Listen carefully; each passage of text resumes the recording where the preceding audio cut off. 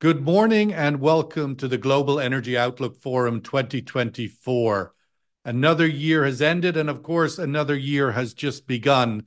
And we saw a fairly substantial volatility in the oil markets last year, unpredictability across the commodity sector, and globally, so many surprises, geopolitical upheavals. And yet, the warning for recession that everybody was expecting, literally from day one in 2023, never came.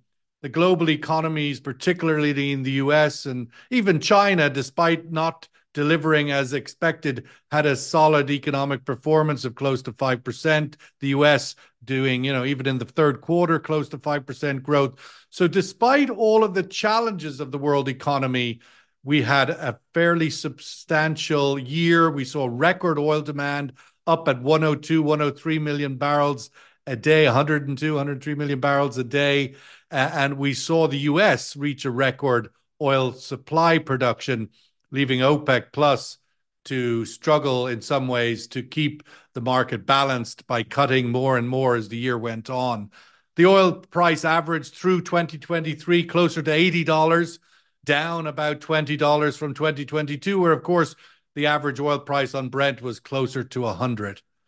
One of the more surprising and somewhat controversial statements in 2023 was when the IEA came out and declared that they saw global oil demand peaking by 2030. OPEC Plus robustly rejected that, with their own research indicating that peak oil demand would not come until much later in this century. But our first interview this morning is with S&P Global, and we thought it was quite important to get their analysis on this question of peak oil demand, because indeed they shared their base case view with IEA, the International Energy Agency. So it gives me great pleasure to invite Paul McConnell, Executive Director, Climate and Sustainability at S&P Global Commodity Insights, to turn on his camera and join us for the kickoff interview of the 2024 Global Energy Outlook Forum. Paul. Thank you. Thank you very much. Thank you for having me. It's lovely to have you, and we'll dig right into it. The sort of a headline question.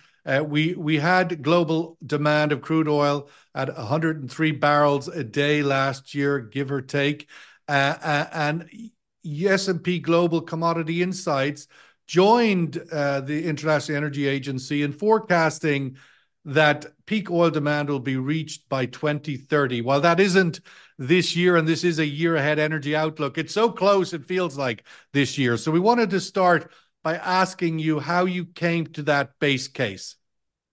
Well, thank you. So the first point I just want to make clear is that it's absolutely an independent forecast. We do have a sort of similar outlook in terms of where that peak in oil demand comes, similar to the IEA, but it is a totally independent view. I would probably say that a peak is maybe exaggerating the change in demand. Actually, what we're seeing is more of a slowing of demand growth, eventually coming to something of a plateau. Yes, the top line demand number won't go over 2030 levels as we look into the years ahead, but actually that decline in demand is going to be relatively shallow. So perhaps more of a plateau than a peak, but nonetheless, we do see growth in oil demand coming to something of a head by the end of this decade. Absolutely. Which would indicate, how do we get there? What does the next few years look like? Everybody sort of, obviously China has been a big engine of incremental demand growth over the last 20 or 30 years. Does your base case include a peak in China? Yeah, so I think the China question is absolutely critical here. So in your introduction, you alluded to the China economic growth story, and certainly that engine of growth is not going to disappear, but it's not going to be the rapid increase in economic and energy demand growth that we were seeing over the last couple of decades. So we've got a China which is sort of slowing overall. We've also got a China which is, in terms of its industrial makeup, moving from industry towards services. We think that fossil consumption, not just oil, in fact, but look at the sum total of fossil consumption in China is going to be squeezed by a number of factors, which are to do with the maturation of China's economy. So when we're thinking about oil specifically, I think the transportation story is absolutely critical. Anyone who's been to China recently will be well aware that there are a vast number of electric vehicles on the road already. And we do see continued growth in sales of EVs, which will be squeezing oil demand in the transportation sector. So this is, of course, just one country. But as we see a China maturing, starting to look a lot more in energy demand terms like an OECD country, then of course we've got oil demand, which has already largely peaked in Europe and in the US. And it really means that engine of growth falls on other emerging economies. And we do, of course, see expansion in India, other emerging markets, but China is just so vast that any slowdown there will have outsized effects on the sum total of global demand. Well, what you just mentioned there, India, Africa, let's dig into that. I mean, we do see India now, in a way, picking up the baton on China in terms of the big growth numbers, high single digits, 7-8%, already at 5 million barrels of oil in demand every day. The outlook for that surely must be a growth story, not enough to compensate for the China slowdown. We absolutely believe that India is a growth story for energy demand, fossil demand for oil, really everything across the board. We see expansion in demand for pretty much all types of energy in India, and also clean tech as well. It's very much a growth story and will continue to be so for until 2050 at the very least. Africa too, certainly a growth story, but in both cases, yes, India is getting quite significant in terms of its kind of its volume. Africa is growing very fast from quite a small base. So again, you're overlaying this growth from a relatively small base against an economy, China's, which is enormous, massive amounts of demand. And even here, where we see a couple of percentage points slowing down, that's going to, that's why we see this sort of balance occurring. And in fact, it's basically that kind of push-pull effect that is giving us this overall demand picture slowing through the 2020s and coming to this plateau that I mentioned around about 2030. OPEC Plus, as I mentioned in my introduction, sort of pushed back against the IEA forecasting earlier or in 2023, and they were making the argument that a lot of the growth they're seeing, I think it was a 2050 number or 2040 number, up around 116 million barrels a day, which is substantially higher from where we're at. But they're seeing a lot of growth in petrochemicals, that crude oil will move maybe away from transport, but will still be in ever increasing demand in the area of petrochemicals. Your thoughts and outlook of that argument? Well, I think the argument that petrochemicals are going to continue to be a source of demand, I think, is robust, right? I mean, it's very difficult to see how we could be moving away from some of those the materials that we all use, that we're all familiar with, plastics, everything that my jacket, half of it's petroleum, I would imagine.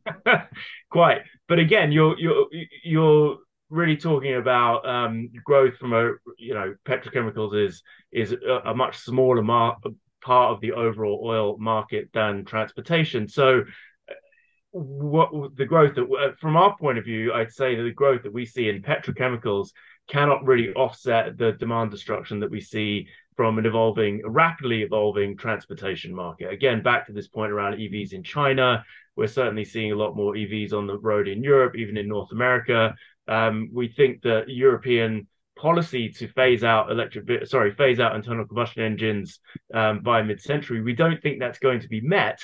We think that policy is too ambitious to be realized, but nevertheless, we are going to see significant erosion of demand in the transportation sector. And our thesis would be that, at least as part of our base case, that growth in petrochemicals cannot offset the decline from transportation markets. What about the harder to abate transportation sectors such as trucking, still struggles to see EV, electric vehicle, as a Mhm. solution for heavy trucking, shipping, aviation. Yes. How does that balance out to the sort of, obviously, the motor car, if you like, the sector versus the heavier trade industrial sector? Yeah, so those are great points. And in fact, we have a number of different views of the future. As well as our base case, we have a number of other scenarios. Our faster transition view of the future is called green rules. And in this outlook for Europe specifically, we were trying to see if we could push Europe to get to net zero, which is, of course, the European policy goal. We didn't think that that was plausible, even within the framework of this faster transition scenario. And one of the reasons that Europe is unable to get all the way under this greener outlook is because of diesel in long haul trucking, right? So these are going to be very difficult to displace sectors. Yes, we will see some changes around the margins. We do expect to see significant growth in sustainable aviation fuel, for example, some movement in bunker fuels, but these we believe will be dominated through the long term by oil-based products. Just looking at that point and coming out of COP28, we had for the first time the mention of fossil fuels in the protocol, or coming out of the UAE consensus, they called it. Your thoughts on COP28 and the sort of greater and greater compliance with the sort of lower carbon net zero targets? What role that plays in your base case that 2030 will be peak oil, plateau oil demand? So COP28, I think, was quite an interesting outcome. So we saw, as you point out, the language around fossil fuels for the first time in any COP official COP text, language referring to fossil fuels and explicitly tying consumption of fossil fuels to anthropogenic global warming. But what we did not see coming out of COP28 were additional targets in terms of emissions mitigation. Now, those aren't going to be due. Parties are kind of encouraged to bring new targets to the table, but that won't happen until Brazil COP 31, I believe, in Brazil in 2025. So we've got a bit of a sort of a mixed messages, if you like, between the acknowledgement of fossil fuels as being the primary issue, but no new targets to reduce consumption, more sort of encouragement. And on the flip side, we've got targets to triple renewable energy. So a bit of a mixed bag in terms of outcomes for COP28. But I think, back to my point around China, back to the point around the way OECD markets are behaving, a lot of the trends that we're seeing in oil consumption don't necessarily align with climate, but they are aligned with industrial transformation, movement of transportation fleets towards electric vehicles, just the maturation of large economies. And I think that's probably a more cogent driver of demand trends than the climate issue right now. Would it be fair to say, I mean, you say the COP28 UAE consensus was historic, as declared on the front page of the Financial Times, because fossil fuels was included in, just the words were inside the final communique, but ultimately no commitments were made anywhere. And so the tangible impact on that, i.e., to get to plateau oil demand by 2030, was not really advanced by this communique. Are your thoughts on that? Yeah, no, I think it is historic in terms of the language, but the targets were, we weren't expecting a lot of new targets to come to the table for this round of negotiations. We remain, obviously we'll look towards the Brazil round in 2025 to see how that comes. But I think it does set the scene for, we've had targets in the past, lots of targets, but maybe some trouble meeting those targets, or trouble getting everybody on board in terms of emissions reduction. Now we've got language around fossil fuels. Can we bring sort of the two sides together through that path of finance? Can the finance issues be solved at COP 30 in Baku at the end of this year? I think we would have perhaps from a climate point of view, some more ambitious targets would have been welcome. But I think that the stage could be set for some real progress here, and I think the COP28 round is going to it will have certainly been helpful in that regard. Just to close out our discussion this morning with the specifics of the journey to plateau oil, peak oil demand 2030. We saw in last year global oil demand reaching a record at about 103 million barrels a day. S&P Global Commodity Insights in their report in December put the peak oil demand at 112 million barrels a day by 2030, which is still a growth of 9 million barrels more demand where we are right now. How much of that, let's say, focus on this year, 2024? This is a year ahead outlook. Any specifics about 2024 and this incremental oil demand that gets us to that plus 9 million barrels over the next 6 years?